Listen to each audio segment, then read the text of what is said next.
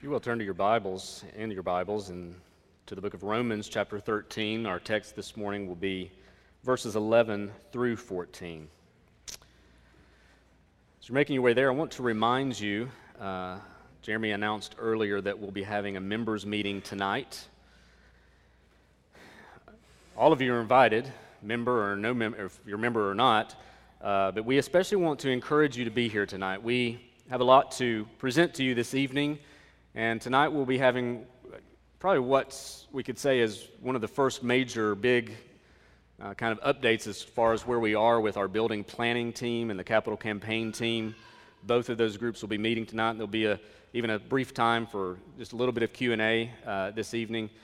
So there's a lot to present to you this evening at 6 p.m. And so if you're able and around, please come tonight. There's important information that will be presented this evening regarding things going on ministry-wise, but also as we look ahead together as a church. And so it's an important time. Always, anytime we have a members meeting, we want to encourage you to be there. Those are very important. This is for you to participate in and to be part of. And so please, if you can be there this evening, we would encourage you. 6 p.m., right out there in the multi-purpose room. Love to see you back here this evening. All right, Romans chapter 13. Let me read beginning in verse 11. Paul writes, "Besides this, you know the time, that the hour has come for you to wake from sleep. For salvation is nearer to us than when we first believed. The night is far gone, the day is at hand. So then, let us cast off the works of darkness and put on the armor of light. Let us walk properly as in the daytime, not in orgies and drunkenness, not in sexual immorality and sensuality, not in quarreling and jealousy, but put on the Lord Jesus Christ and make no provision for the flesh to gratify its desires." Let's pray together. Father, we thank you for your word. We know that it is by your word that you sanctify your people. So, Lord, would you do that today?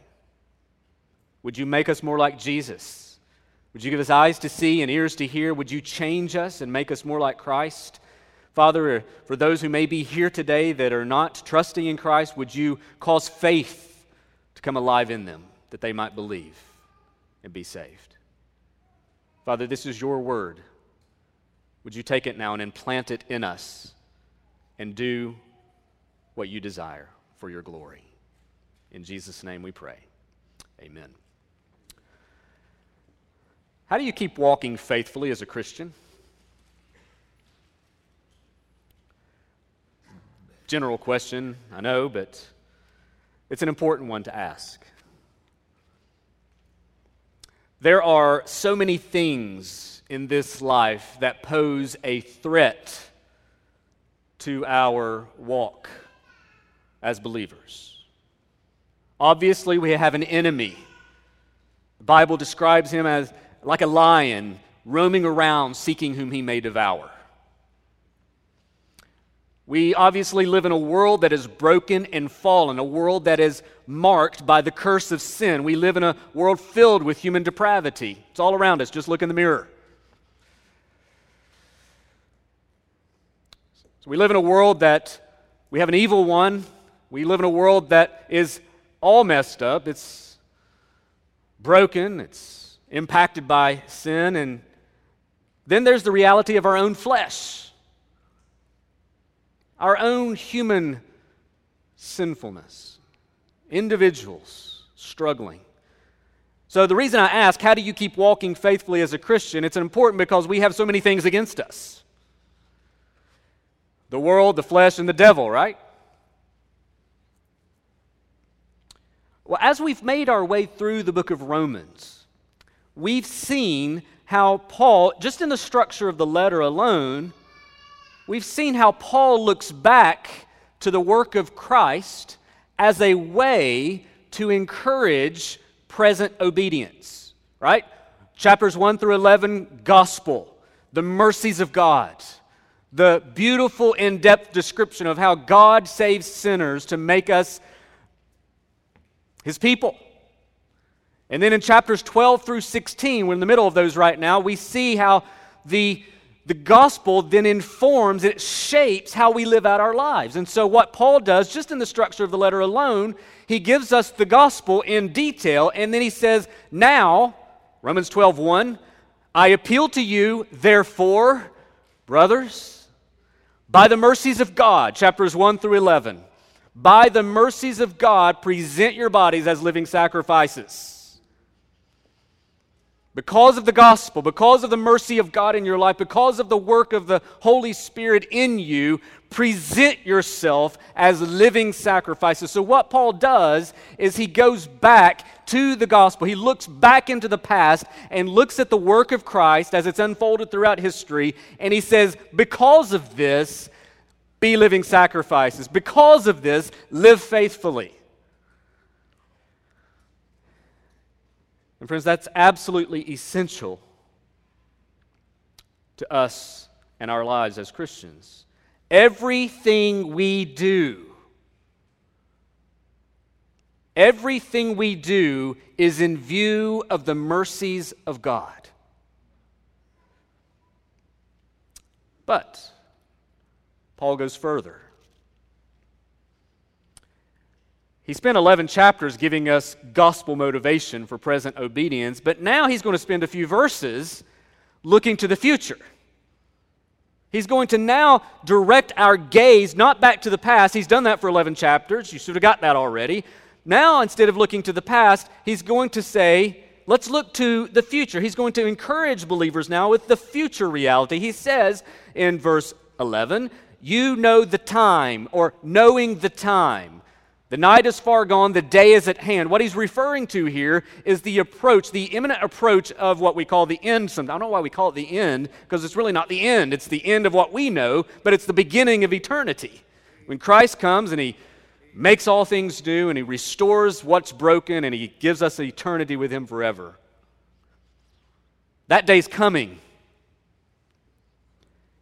So what he does here is he looks to the future, the reality of this coming day, and he uses this now as a sense of motivation and encouragement. So notice what Paul has done in Romans. Basically, we could say this: both past grace and future promise are critical to present faithfulness. I ask you the question, how do you keep walking faithfully as a Christian? Well, answer number 1, chapters 1 through 11. Look back to the mercies of God. Rely upon the grace and mercy of God. Look back to what God has done in Jesus Christ to accomplish your salvation. Cling to that, hope in that, and know that is the primary way that God spurs you on to faithfulness as a Christian. But also, in addition to that, look to the day that's approaching. Look to what we have to inherit. Both the past mercies of God and the future promises of God are critical to present obedience to God. So today we're going to look more at that future promise and how it spurs us on to present faithfulness. Since the end is approaching, since the coming of Jesus,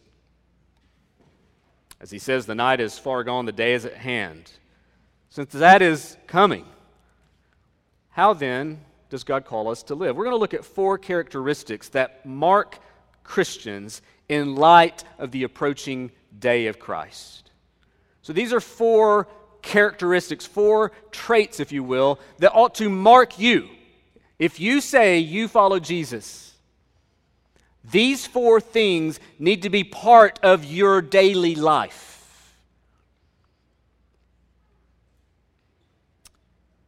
If you're not a Christian, as you hear these things, my prayer for you is that God, by His Holy Spirit, as we think about what He's done in Jesus Christ, that He will make these things desirable in your heart, that you will want these things because of what we find in Jesus. So let's look at these 4 characteristics that should mark Christians in light of the approaching day as we anticipate the coming. So again, we're looking to the future promise of the coming day of Jesus as a motivation for present faithfulness. So what does that then look like? What does that lead to? Number one, it leads to a sense of urgency.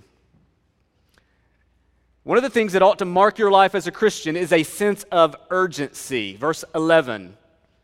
Besides this, knowing the time, or you know the time, that the hour has come for you to wake from sleep. That's all for the youth this morning. Right? After Disciple Now. The hour has come for you to wake from sleep. No, it's for all of us. It's for all of us. For salvation is nearer, he says, to us now than when we first believed. I want you to think about that statement for a minute.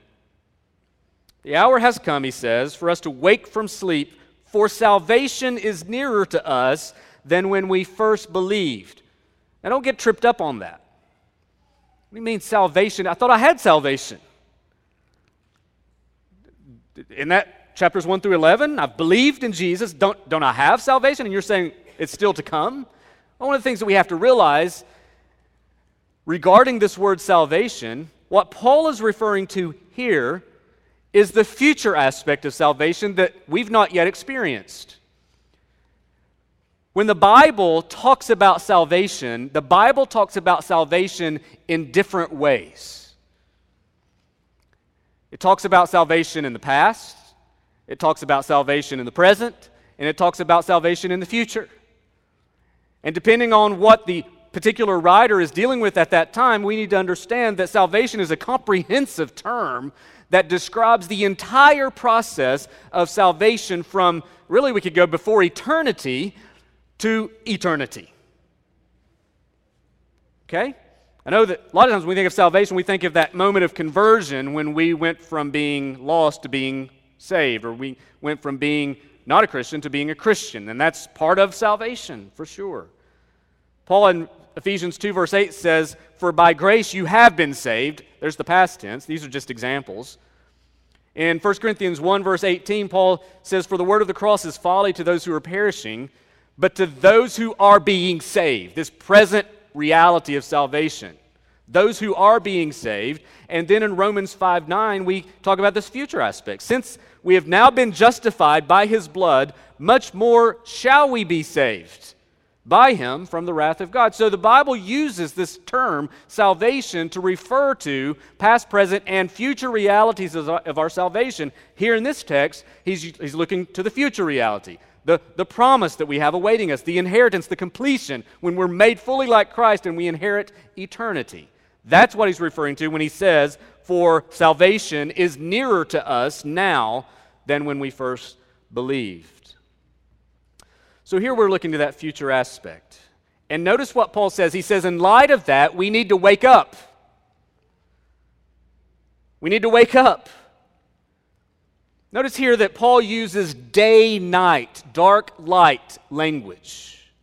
The night and darkness, oftentimes in Scripture, Old and New Testament alike, this language is metaphor language that's usually describing the present evil age.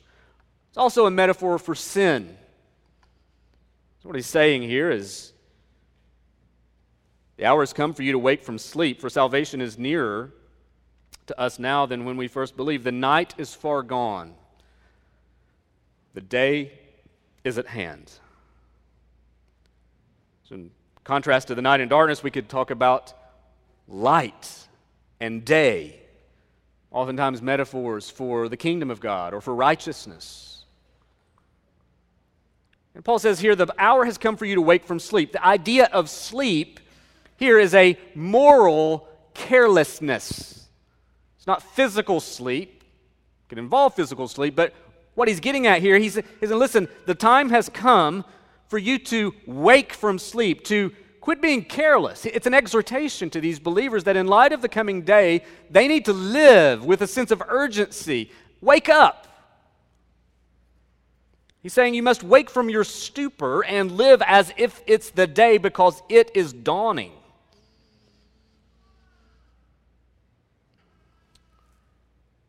It's an important command to us because we often find ourselves relapsing don't we?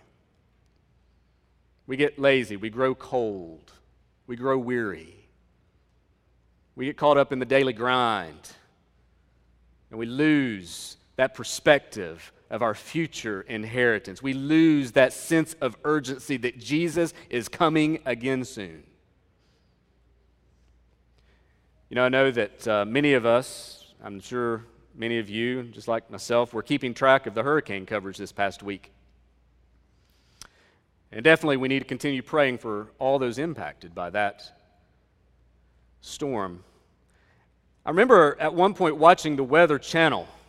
I think I was in the living room and the family was around, and I don't know who I was talking to at the time, but I remember at least thinking to myself, maybe I said this out loud, it's like, what did we do before Jim Cantore and Topper Shut?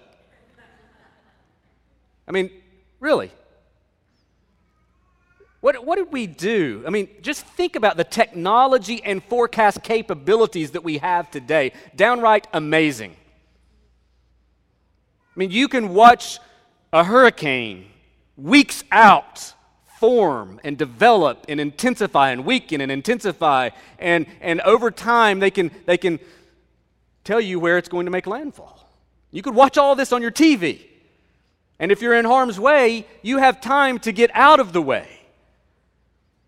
It's quite amazing. I mean, I say that because, I mean, just think about throughout most of human history. One day you're out playing in the yard, the next thing you know, your home's being blown away. No warning. As Christians, we have something much greater and something much more sure and capable to rely upon when it comes to the coming of Christ. You know, Paul he's a Jim Cantore here, isn't he? He's telling us the day is coming. He's telling us the day is approaching, and now is the time to act like it. There's no time for you to just kick back and get into step with preparing for that day. By the way, one of the little distinct differences between my illustration about a hurricane and the coming day of Christ is you don't know the exact time when it's going to happen. So the time to prepare is not Tuesday or when the kids get older or when I get out of college and I can kind of get my life put together. No, the time is now.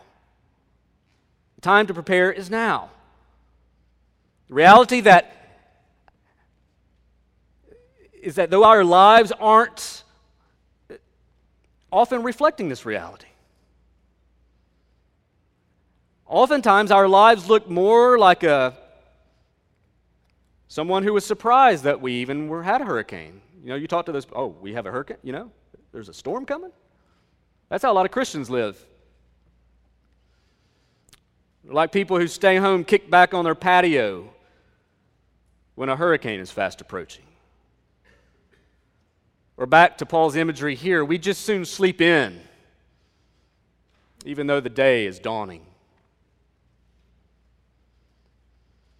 Friend, if it's true that on that day we will be fully transformed, then we need to live today preparing for that day. What this looks like among those who profess to follow Christ is oftentimes when we're talking about sleepiness, is this spiritual carelessness. There's no real desire for holiness. There's no engagement of the spiritual disciplines. There's no concern to make disciples. The day is coming, and Jesus will come again, and we need to live like it.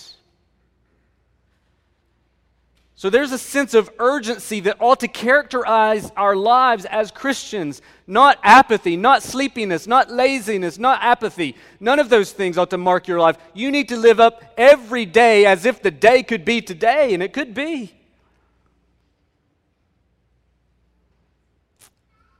So there's a sense of urgency that ought to characterize you. Number two, your life ought to be characterized by a sense of warfare. Warfare. Look at verse 12.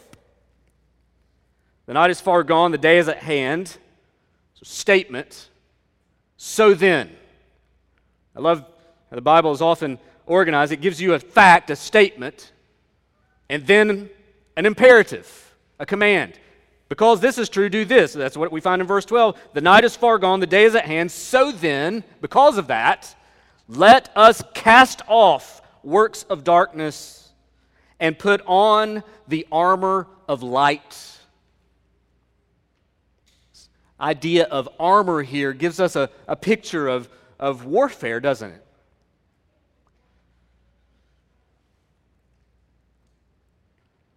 This is warfare language. Friend, what this is telling us is there is still a threat on your life.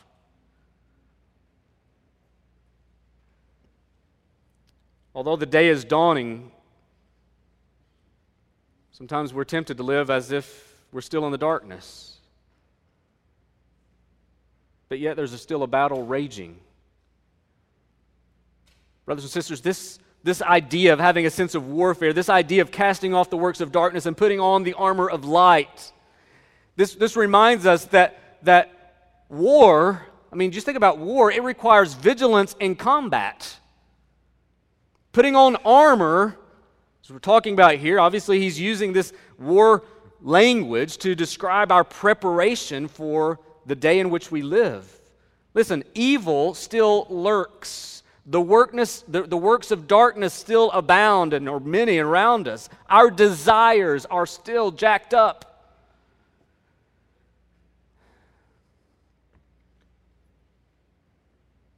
And friends, if you wake up every day without preparing for the battle, you're going down. And many of you know exactly what I mean by that because you've been living that way.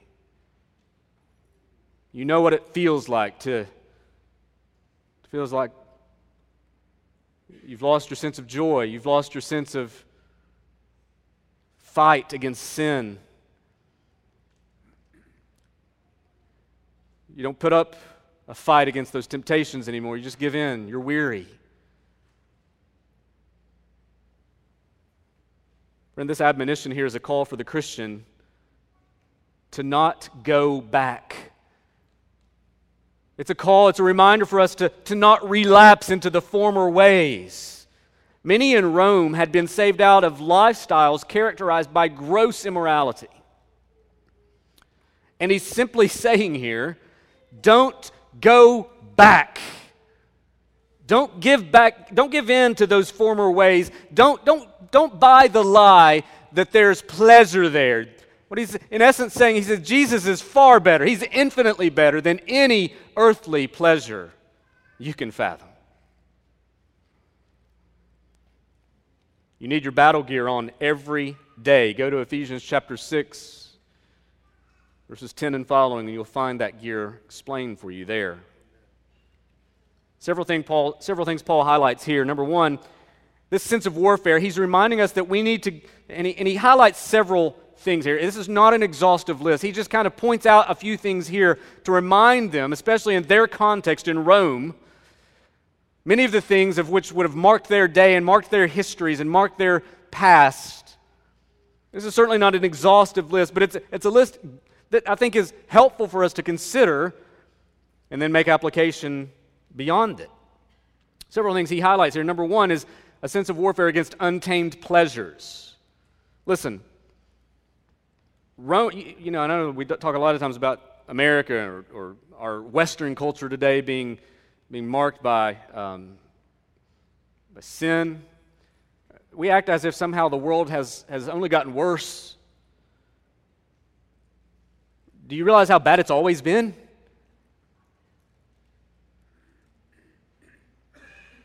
Rome was known for its wild sex parties and drunkenness. Many of the believers would have been saved out of that kind of culture.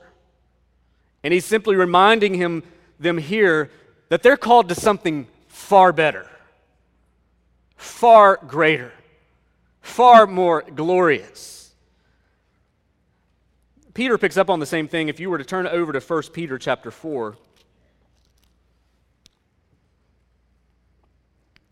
he says something pretty similar. He says, since therefore Christ has suffered in the flesh. So he's looking back to the past, back to the gospel. He says, arm yourselves. There's the armor, the warfare mentality here. Arm yourself with the same way of thinking. For whoever has suffered in the flesh has ceased from sin, so as to live for the rest of the time in the flesh, no longer for human passions, but for the will of God. The time that is past suffices for doing what the Gentiles want to do, living in sensuality, passions, drunkenness, orgies, drinking parties, and lawless idolatry. It goes on there. But notice here in Peter, he says, I think it's in verse 2. He says, so as to live for the rest of the time in the flesh, no longer for human passions. He sees that as the driving issue here. In fact, if you go back to our text in Romans 13, verse 14, if you just skip down there, notice Paul says that we're to make no provision for the flesh to gratify its desires. So there you have desires. 1 Peter 4 is talking about the very same things, calling us to the very same activity. He's warning us about these human passions. And friends, we live in a day, just as Paul lived in a day, that celebrates wild kinds of pleasures and passions.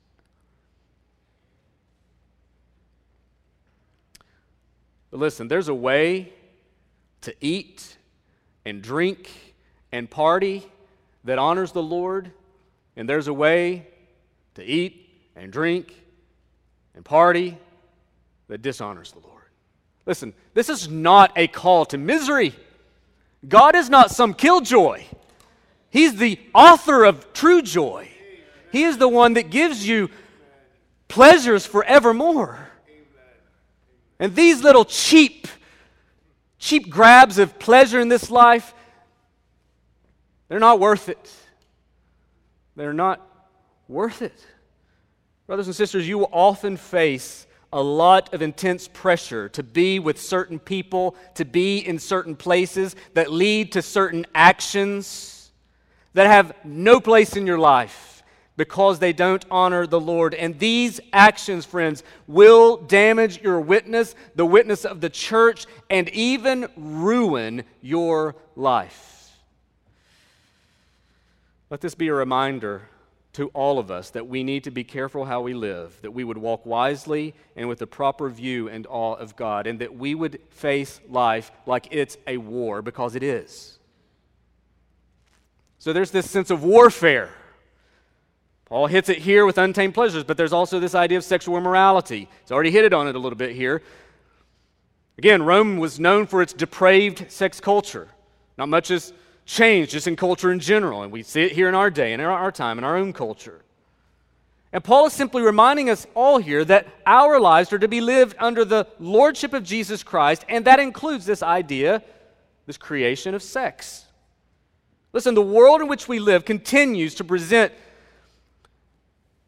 this picture of sex as something the Lord never intended it to be.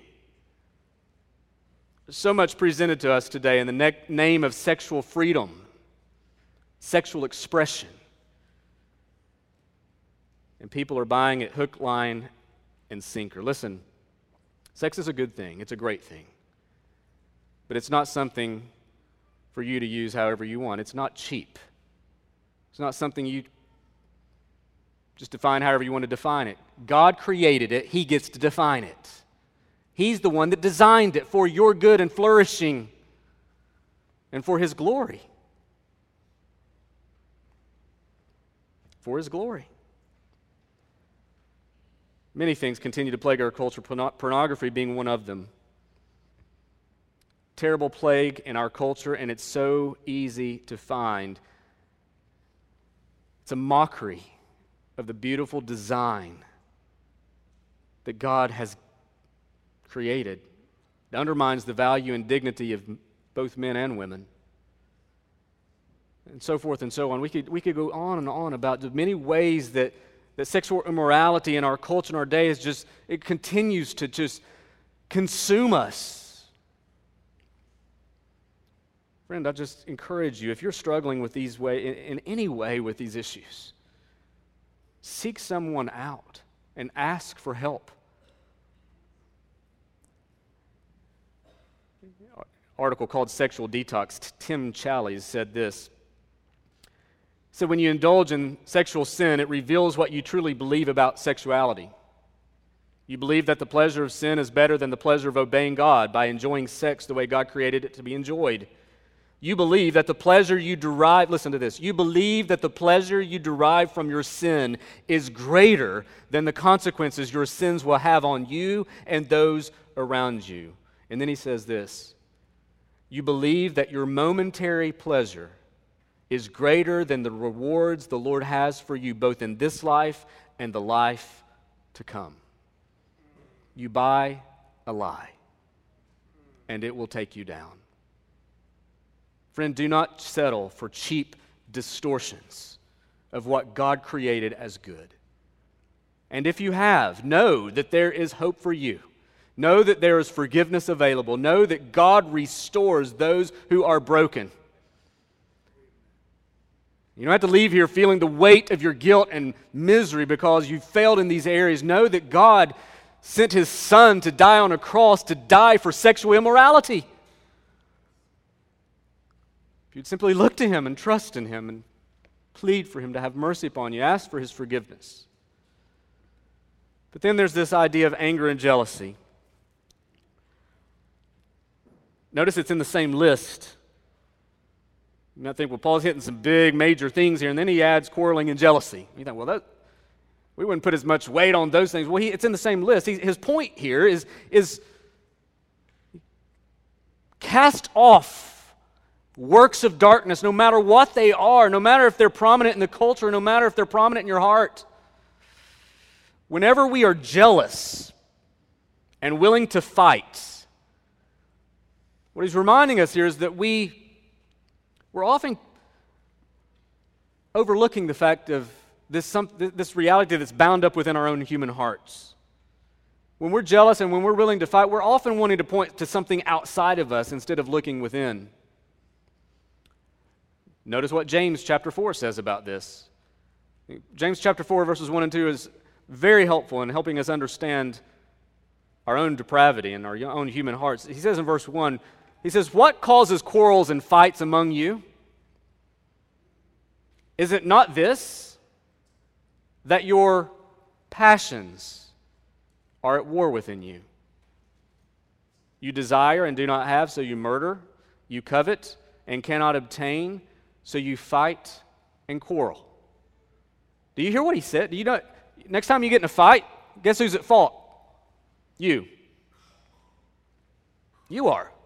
Why are you fighting? Why are you jealous? Why do you have these inward? Why do you have these expressions of anger and bitterness and frustration with someone? It's because your passions are at war within you. You want something and you're not getting it, so you're angry. And what we like to say is, well, I'm mad because they. Well, they might have provided the context. What they're doing is they've provided the context for you to expose your selfishness. And so they're not ultimately to blame. They're part of the problem. But your passions are at war. You desire something, you're not getting it, so you're mad. Fighting and quarreling exposes that. Simply walking us through these passages, I think he's helping us realize that there's something more at play than just outward manifestations of sin. What really is the issue at hand is the heart, the passions, the desires. Because we are at war with the enemy. But listen, I think this devil made me do it mentality is too common today. We have a true enemy, and he is active. But one of the things that he can do, one of the ways that he works best is just leaving you to yourself. He just lets you do what you are doing. There's not much work for him to do, except maybe dangle a little carrot here and there. Just kind of, the passions are already there, the desires are already there, and he just kind of lures you in a little bit more and a little bit more.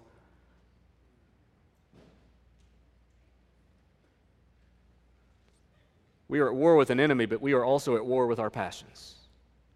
Notice in verse 14 again here in Romans 13, he says, make no provision to gratify the flesh and its desires. Make no provision or make nor forethought. Literally, don't let anything go into your head that would lead to a sinful desire. Jesus talks about this, doesn't he? He says, if your eye causes you to sin, do what? Yeah, gouge it out. That's gross. That sounds painful. Does he really mean to do that physically? He's using metaphor there to explain, but he's talking about the radical steps we need to take in order to amputate sin from our life. Don't play around with it. It's like playing with the snake. It's going to bite you.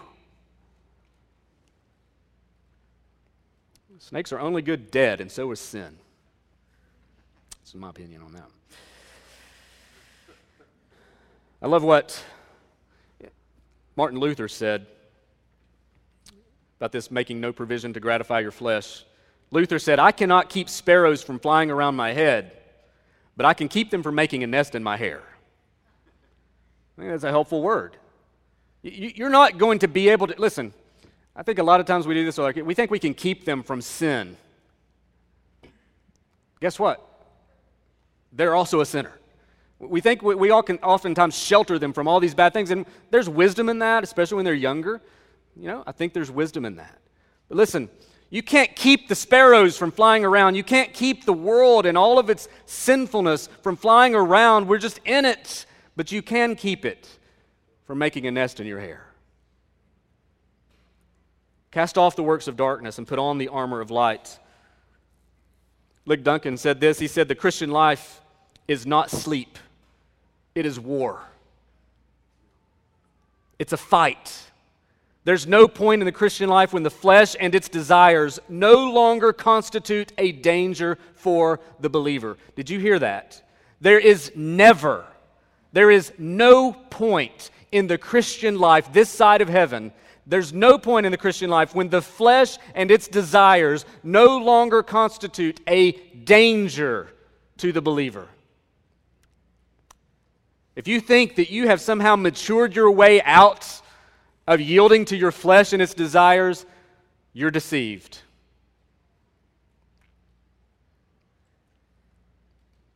Friends, the Christian life is not, that's why we can't afford to sleep. That's why we can't afford to grow weary or complacent or lax in our walk. That's why we must wake up. That's why we must stand firm. That's why we must put on the armor day after day after day after day. Believers, we are called to live this life awake. There's a battle going on, and we have no time to sleep. So not only do we have a sense of urgency, we're called to have a sense of warfare. Then lastly, a couple of other two last points, and they'll go quickly. We need a sense of discernment. Look at verse 13. He says, let us walk properly as in the daytime. And he gives the list there, not in orgies, drunkenness, not in sexual immorality or sensuality, not in quarreling and jealousy. But notice there at the beginning of that verse, let us walk properly. Let us walk properly as in the daytime. In other words, not just walk, but walk properly. There's a right way to walk, and there's a wrong way to walk. Paul often uses, in other places in the Bible, often use this term walk to describe the Christian life, reminding us that the Christian life is not just a sprint. It's not a fast run and then it's done. It's a walk. It helps us to be reminded that it's not just a quick burst of energy, but it requires a steady, long, consistent stride. And friends, that often requires wisdom and discernment, doesn't it? If we're going to walk properly, we need to discern rightly. You need to know what it means to walk properly. Very similar place. I know we're looking at a lot of different passages today, but I think all of these help us understand this calling that we're called to here. Galatians chapter 5, verse 16, Paul wrote this. This is what he says. But I say, walk. How do you walk properly? Walk by the Spirit. This is the reminder here of the importance of the Holy Spirit in our lives. You're not just walking in your own strength and your own power and your own discernment. You're walking properly as you depend upon the Holy Spirit of God in you. Walk by the Spirit, and look, you'll do what he said not to do in Romans 13:14. You will not gratify the desires of the flesh. For the desires of the flesh are against the Spirit, and the desires of the Spirit are against the flesh. For these are opposed to each other to keep you from doing the things you want to do. But if you are led by the Spirit, you're not under the law. Now the works of the flesh are evident: sexual immorality, impurity, sensuality, idolatry, sorcery, enmity, strife, jealousy, fits of anger, rivalries, dissensions, divisions, envy, drunkenness, orgies, and things like these. I warn you, as I warned you before, that those who do such things will not inherit the kingdom of God. But the fruit of the Spirit is love, joy, peace, patience, kindness, goodness, faithfulness, gentleness, self-control. Against such things there is no law. And those who belong to Christ Jesus have crucified the flesh with its passions and desires. If we live by the Spirit, let us also walk by the Spirit.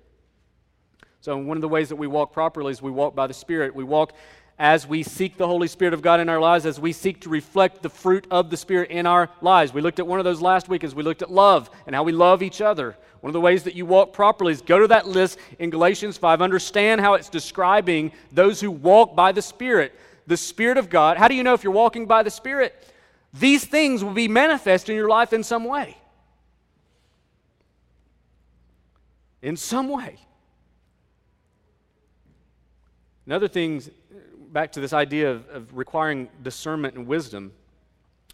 We see this in Ephesians 4, but we also see it here in Romans. This idea, you see it in verse 12 of casting off and putting on. Paul in Ephesians 4 says put off and put on, and he does it again in Colossians 3.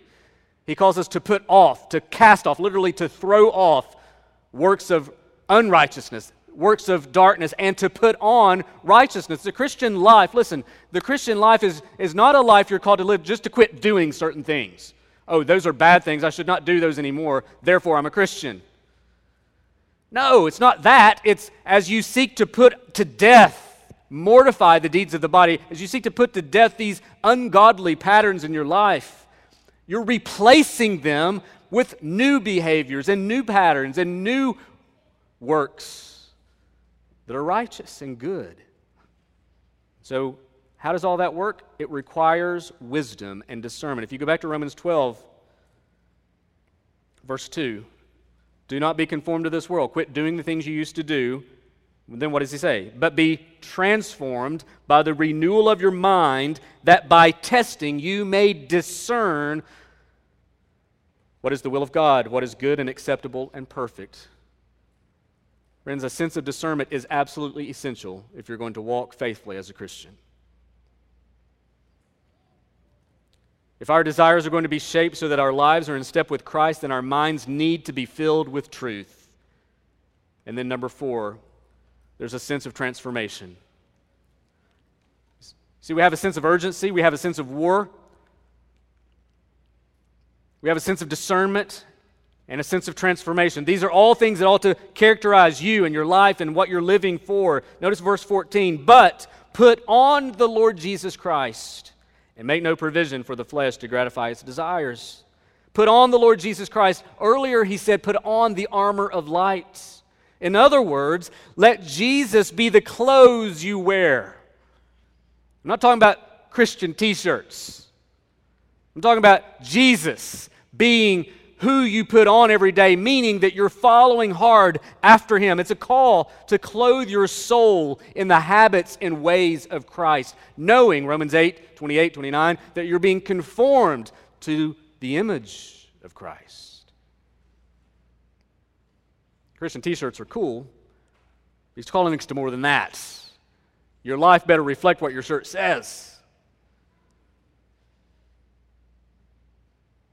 See, our relationship to Jesus was initiated at conversion, but there's a reality that we need to regularly put on Christ so that our character is more and more like His character as we walk. Be conformed to His image. As I said earlier, life is filled with challenges, temptations, struggles.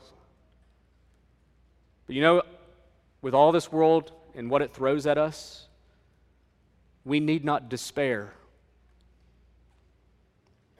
The world, the flesh, the devil it does come hard at us every day. It may throw all kinds of things at you.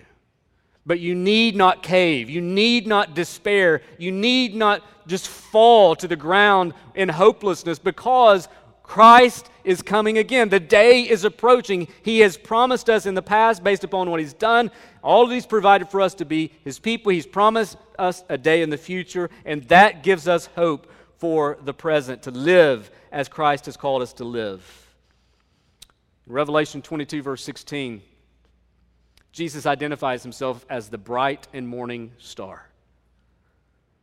And when He comes, He will shatter the night, and He will bring the fullness of His salvation to bear upon those who trust in Him. Friends, that day is on the horizon. That day is coming soon. As we close, I want to read from 1 Thessalonians chapter 5, because I think Paul, in a different letter to a different church, sums this up quite well. Listen to this exhortation. Brothers and sisters, you are not in darkness. 1 Thessalonians 5, verse 4. But you are not in darkness, brothers, for that day to surprise you like a thief. For you are all children of light, children of the day.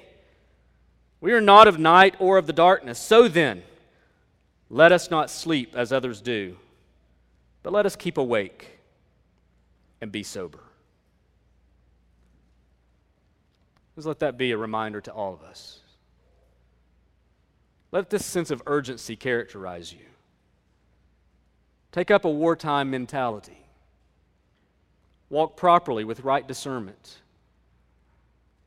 and clothe yourself in the way of Christ. Because the day is coming, that's how we've been called to live.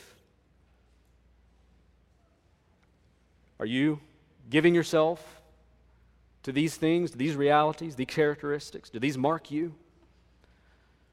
Friend, consider them and give yourself to them. Let's pray together. Father, we thank You for this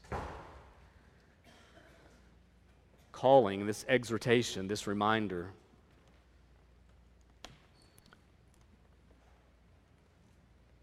that this day is soon dawning.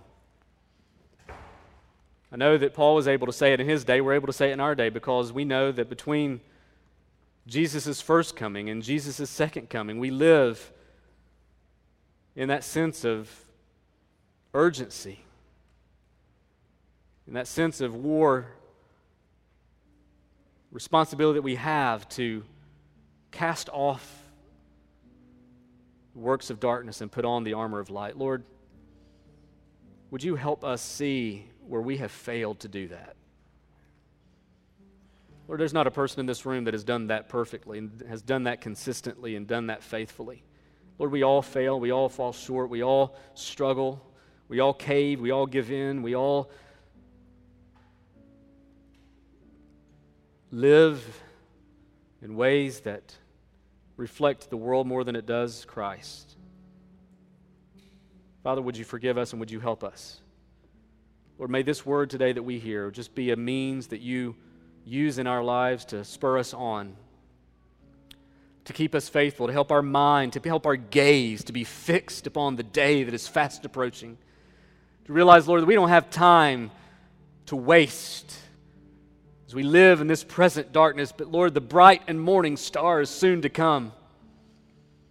So Lord, would You give us just a heart that is shaped by this truth and this reality. Father, would You move in our lives today and call us to faithfulness?